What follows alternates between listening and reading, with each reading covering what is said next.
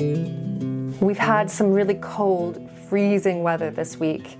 Not at all what last April was like, if you can remember, but fortunately Monday seems like it's warming up. Still, we have a weekend ahead of us and we have weather and temperatures going down to 0. And while we can stay warm and tucked up inside and maybe throw on a couple of jumpers, our tender plants, our spring crops are outside dealing with this. And although a lot of them are hardy, we have a combination of cold, potential frost, wind, and hail that can damage leaves and burn them off. And so what we need to do is to protect our crops using a number of ways so that they make it through the cold and into proper spring that hopefully returns next week. A couple of weeks ago, I chatted to you about starting your early potatoes. Now, if you've planted them and they're under the soil, they'll be safe. But if you've planted them even earlier and there's foliage above the ground, that foliage can get really damaged by frost. So if you see it coming up out of the ground right now, what you'll need to do is earth up those leaves, either with soil or compost. And what that will do is protect those leaves from being burnt off by frost. And they'll just continue growing and push right up through that soil in no time. Rows of young plants and even entire raised beds can be protected by a layer of horticultural fleece, and you just spread it out over the beds or over the plants, and it will protect them from all sorts, the wind, the cold, frost, hail, you name it.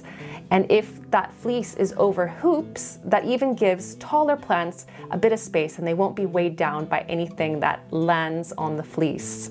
Now, if you don't have fleece on hand, you can still protect individual plants with some homemade plant protection. For example, a large plastic drinks bottle, you can cut off either end and then you can fit that over your plant and it creates a small greenhouse. If you don't have drinks bottles, you can also use a weighed down cardboard box. You place that over your plant, put a brick on top, and then leave it there to protect it temporarily. And then remove the box after a day or two when you know that it's safe. And you can also use a layer of straw or hay using the same kind of idea that that material protects the plant temporarily and then you remove it. Plants need light though, so you need to definitely remove the hay, straw, and box within a day or two at most. If your plants are in pots, you can also just move those plants into a greenhouse or under protection. And if you don't have a greenhouse, just push those pots right up against the house because the temperature around your house, right against the outside wall, is a lot warmer than even a few feet out from it.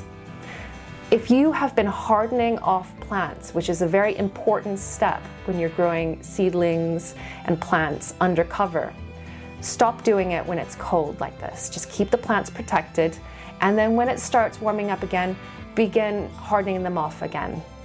And then lastly, if you were thinking about sowing any seeds outside this weekend or planting anything out, just wait. They'll have a much better chance if you just wait until warmer weather comes back.